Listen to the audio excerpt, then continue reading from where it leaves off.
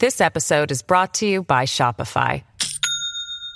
Do you have a point of sale system you can trust, or is it a real POS? You need Shopify for retail. From accepting payments to managing inventory, Shopify POS has everything you need to sell in person. Go to shopify.com/system, all lowercase, to take your retail business to the next level today. That's shopify.com/system. This is the Fox News Rundown Extra. I'm Dave Anthony. Today, the race for the White House, which right now appears to be headed for a Trump-Biden rematch in 2024. And lately, the polls have been showing that our 45th president, Donald Trump, may become our 47th. The other day, we talked to Kyle Kondik, who works for the Sabato Crystal Ball at the University of Virginia, after an NBC News survey showed former President Trump leading President Biden by 2 points, with even young voters who typically back Democrats leaning more toward Trump this time. Now, our conversation about all that was too long to fit into the rundown back on Tuesday, so here we are, letting you hear all of it in the Extra, which we put out twice every weekend. Hopefully you like it and want to come back for more. You know, we are here every day, Monday through Friday, and then the weekend.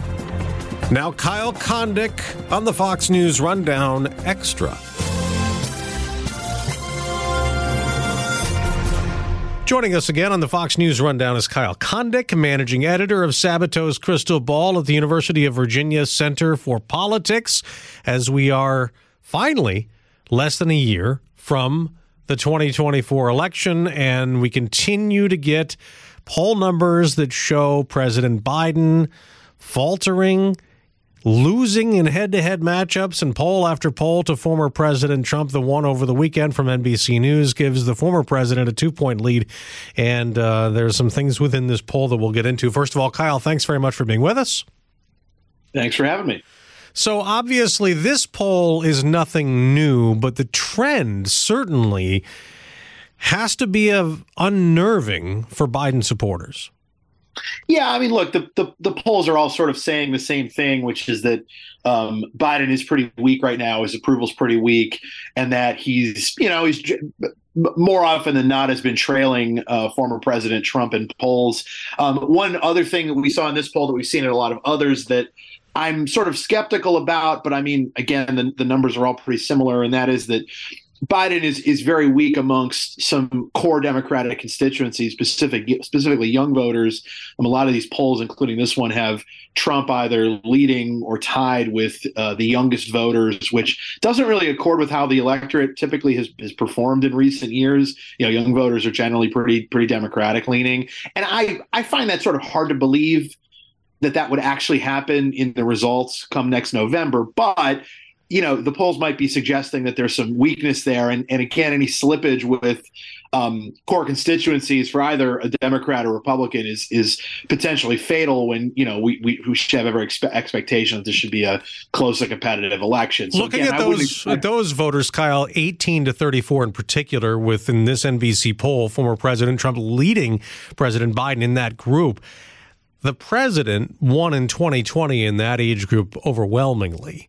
Is this the age issue here? Because 59% of voters in this poll say they have major concerns about the mental and physical health of President Biden.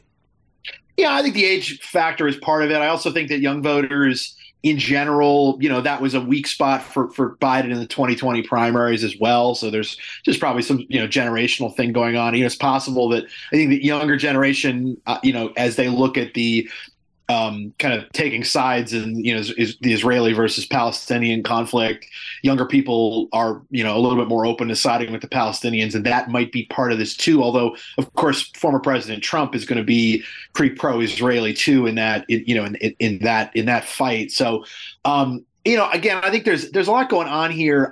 I just don't. I mean, I just don't see a gigantic swing toward Trump amongst young voters. But again, it's just it does sort of call into question or suggest that Biden does have some soft numbers with young folks, and so maybe some of those people end up voting third party. Maybe they don't vote, and that's potentially a problem for Biden. Right. Again, given that we should expect a closer competitive election. Right, and we've seen in polls also black voters seemingly more interested in the Trump campaign this time around. Hispanics as well. Former President Trump doing much better there. The Hispanic vote, do you think that's related to border policies? Oh, it's possible. And we did see some, that even though Trump lost in 2020, he did do better amongst non-white voters, generally speaking, in 2020 than he had done in 2016. That is still in aggregate a Democratic-leaning, but pretty strongly Democratic-leaning constituency, particularly black voters. But again, I think that it's possible that the polls are maybe overstating the swing to Trump among some of these groups, but again, that doesn't mean it's somehow a great thing for Biden or something. I mean, it's certainly not. But we also have to remember too that the polls are not. We can't really expect them to be predictive this far out. So right. It's a warning sign for Biden. And look, I mean, also, if in fact you do see in the election next year, if it is Biden and Trump, if you do see some underperformance for Biden amongst non-white voters, underperformance among young voters, we won't be able to say, oh, nobody could have seen this coming, because again, the numbers are saying it right now. Even if you have some doubts as to whether that'll manifest, as I do, it's being shown across a lot of different polls. Yeah, and I guess the concern beyond, I mean, this is a national poll. When you broke it down in other polls recently by battleground state, it wasn't good for President Biden. I mean, these are the key states that we expect the election to hinge on again. And the former president has leads, sometimes double digits in some of these states, depending on the poll you look at. That's also a big concern, which is why you see these stories about Democrats worried. Yeah, and the tricky thing though is that you do have an incumbent president running for re-election, and there's been really no indication that he is thinking about stepping aside. He does not really have a strong challenge within his own party. Dean Phillips, the House member from Minnesota, recently jumped in, but he's not like a grade A challenger. No, and he's got 4%, I think, in the latest NBC poll. When you do polls, I mean, even like New Hampshire, where Biden is not technically going to be on the ballot, but it seems like he's going to be a write-in option. Biden typically, is getting a lot of support even as a write-in. So, like, you could make a compelling argument as to why Democrats maybe should look at some other candidates more seriously than they are, but that's not really happening. That's not the world we're living in right now. And so, and again, if Biden, so long as Biden continues to run, and I mean, look, he could decide at any time he's not going to run again, but that's not something you can really predict in advance because there's been no real public indication of that happening. So, it looks like Democrats are just going to cast their lot with Biden, which, I mean, look, the potential alternatives to Biden, everybody looks best when they're not actually running. And then, you see in the actual campaign whether they can live up to the hype or not. Biden, of course, has a lot of weaknesses, but a replacement could very well have weaknesses too. So it's a tricky problem for Democrats, and Republicans face their own challenge because while certainly saying that Trump is capable of winning next year, I believe that. I do think it just feels to me like his strength is being a little overstated in these polls, maybe because Biden is the incumbent who's sort of more in the news. Maybe he's just getting more attention right now, and people are thinking more about his flaws than Trump's flaws. But there will be times during a campaign where they'll be thinking about Trump's flaws too. This episode is brought to you by Shopify. Do you have a point of sale system you can trust, or is it a real POS? You need Shopify for retail. From accepting payments to managing inventory, Shopify POS has everything you need to sell in person. Go to shopify.com/system, all lowercase, to take your retail business to the next level today. That's shopify.com/system. Well, the Washington Post over the weekend had this story. Everybody is wetting the bed inside of Biden world. And that's a quote from a fundraiser that they an unnamed one that they spoke to in the article.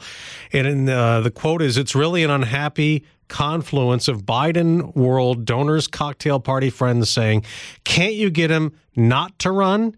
which is stupid and absurd if you know Joe Biden. And the story talks about how they wanted them to do more polling. He's got to have a better message on the economy. Bidenomics is not working. It's malpractice. How can they get the message to the White House to make changes? Well, look, I mean, it's ultimately up to the White House to determine, one, if Biden's running again, which, again, it seems full speed ahead on that front. And also, what their messaging is going to be. It does seem like there's some indication that this, so-called Bidenomics term is not really working all that well, because fundamentally, whatever the unemployment rate or GDP growth is, or whatever, positive job indicators you could point to, the public just isn't really feeling it. He gets killed in the economy polls, especially over inflation. He definitely does. That's one thing that comes out loud and clear from these surveys, beyond just the horse race, where again Biden is doing poorly as well. But I sometimes think like, oh well, like you look at the Democratic Party, say, oh well, they should do something, they should stop Biden. Well, it's like, quote, who's they and what power do they have? They don't have the power to prevent the president from running again. Now, should the White House be thinking hard about how they're going to run this campaign and how well Biden is doing? Of course they should, because again, the numbers are what they are right now. But again, it doesn't. It's not like there's some. I mean, the only person who could stop Biden in the primary would be one of the candidates running, and as of now, they're a zillion points behind Biden. Well, there's just not much indication that that Biden would be, that he would be prevented from winning renomination. It seems the only one who could is President Biden himself, and we do have precedent in the past. I mean, you look back to 1968, President Johnson decided against running for another term. His vice president, Hubert Humphrey, stepped forward, of course, lost the election to Richard Nixon. Is that possible again? Do you think that there is another Lyndon Johnson type moment in our future, or no? Look, it's possible. I mean, again, this Biden versus Trump matchup seems so set, and yet there are questions about both of them enough that you could anticipate one or both of them not being the nominee for one reason or the other. It's a sort of thing you have to keep in mind, but that based on what we know, you wouldn't really predict, because there's not any real evidence of that happening. But what if we're in March and April and the numbers look the same, and Biden, might be, starts to think that he's on track to lose or something like that. Maybe he does decide to leave the race or something. I mean, again, it's of course it's possible. It's just there's not really any indication at this point that it would happen. All right, now of course we've talked a lot about the president's age. Donald Trump, he's no spring chicken. He's 77.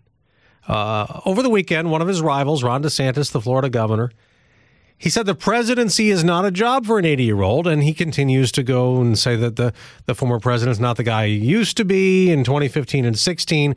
And let me play for you what DeSantis told CNN State of the Union on Sunday, that if Trump is the GOP nominee, the Democrats and the media will have a field day in the campaign. You're going to see scorched earth. You're going to see all the stuff brought up from the past, and the whole election will end up being a referendum on Donald Trump, and Biden will be able to hang out in the basement, and I think he'll be able to get away with it again. So he calls the former president a high-risk proposition. Obviously, DeSantis is running for the nomination against him. What do you think?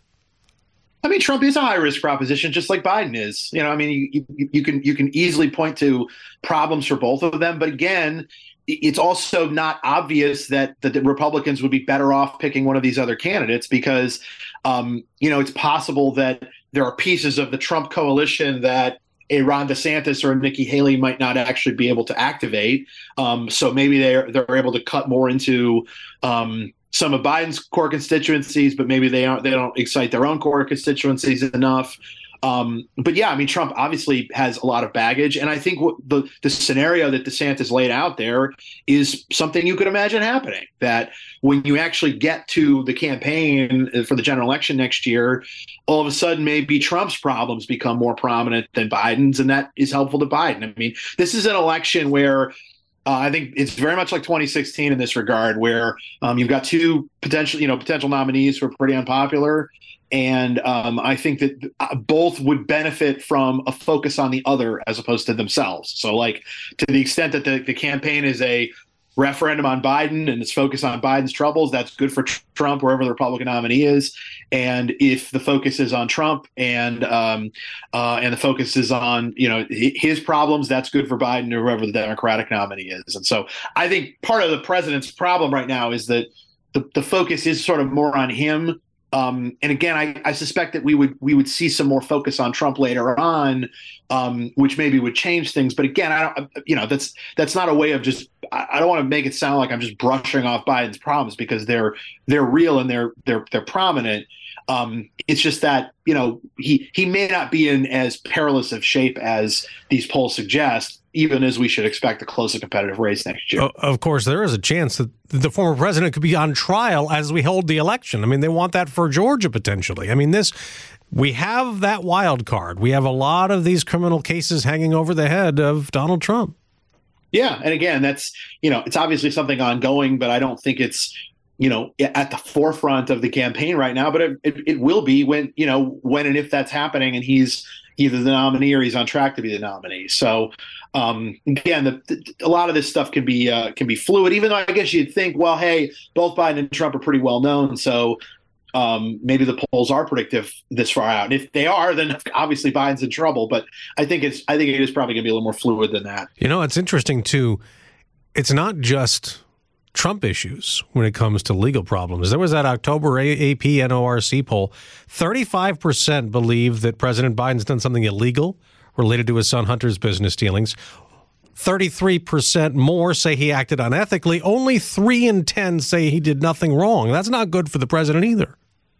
Yeah, and I'm curious to see if the House Republicans actually try to move forward on impeachment. Again, it doesn't necessarily seem like they have the goods, although, of course, if there's a majority of the House willing to vote to impeach the president, they can just do that. Yeah. It doesn't really matter whether the case is strong or weak or whatever. They have the power to do that. Now, at this point, you certainly would not expect the Senate to convict, because you would need a significant number of Democratic senators to do that. And I think at this point they'd probably lose Republican senators as opposed to Democratic senators if there was an impeachment trial in the Senate.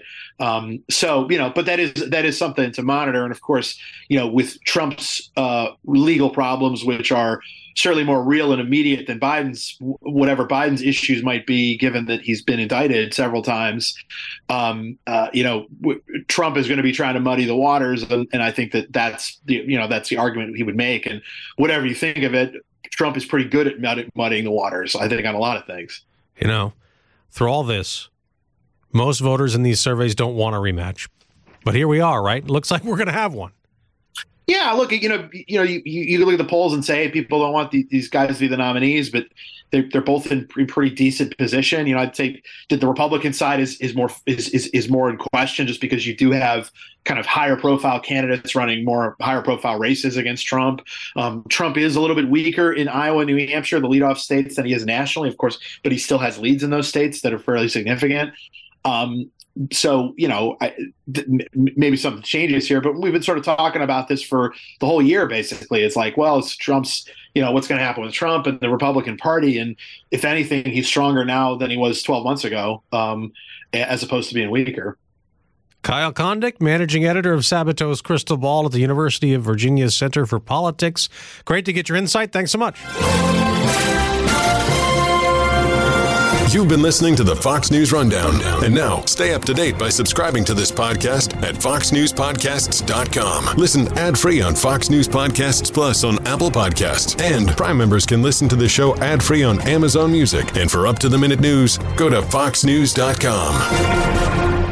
Pull up a chair and join me, Rachel Campos Duffy. And me, former U.S. Congressman Sean Duffy, as we share our perspective on the discussions happening at kitchen tables across America. Download From the Kitchen Table, The Duffys, at foxnewspodcasts.com or wherever you download podcasts.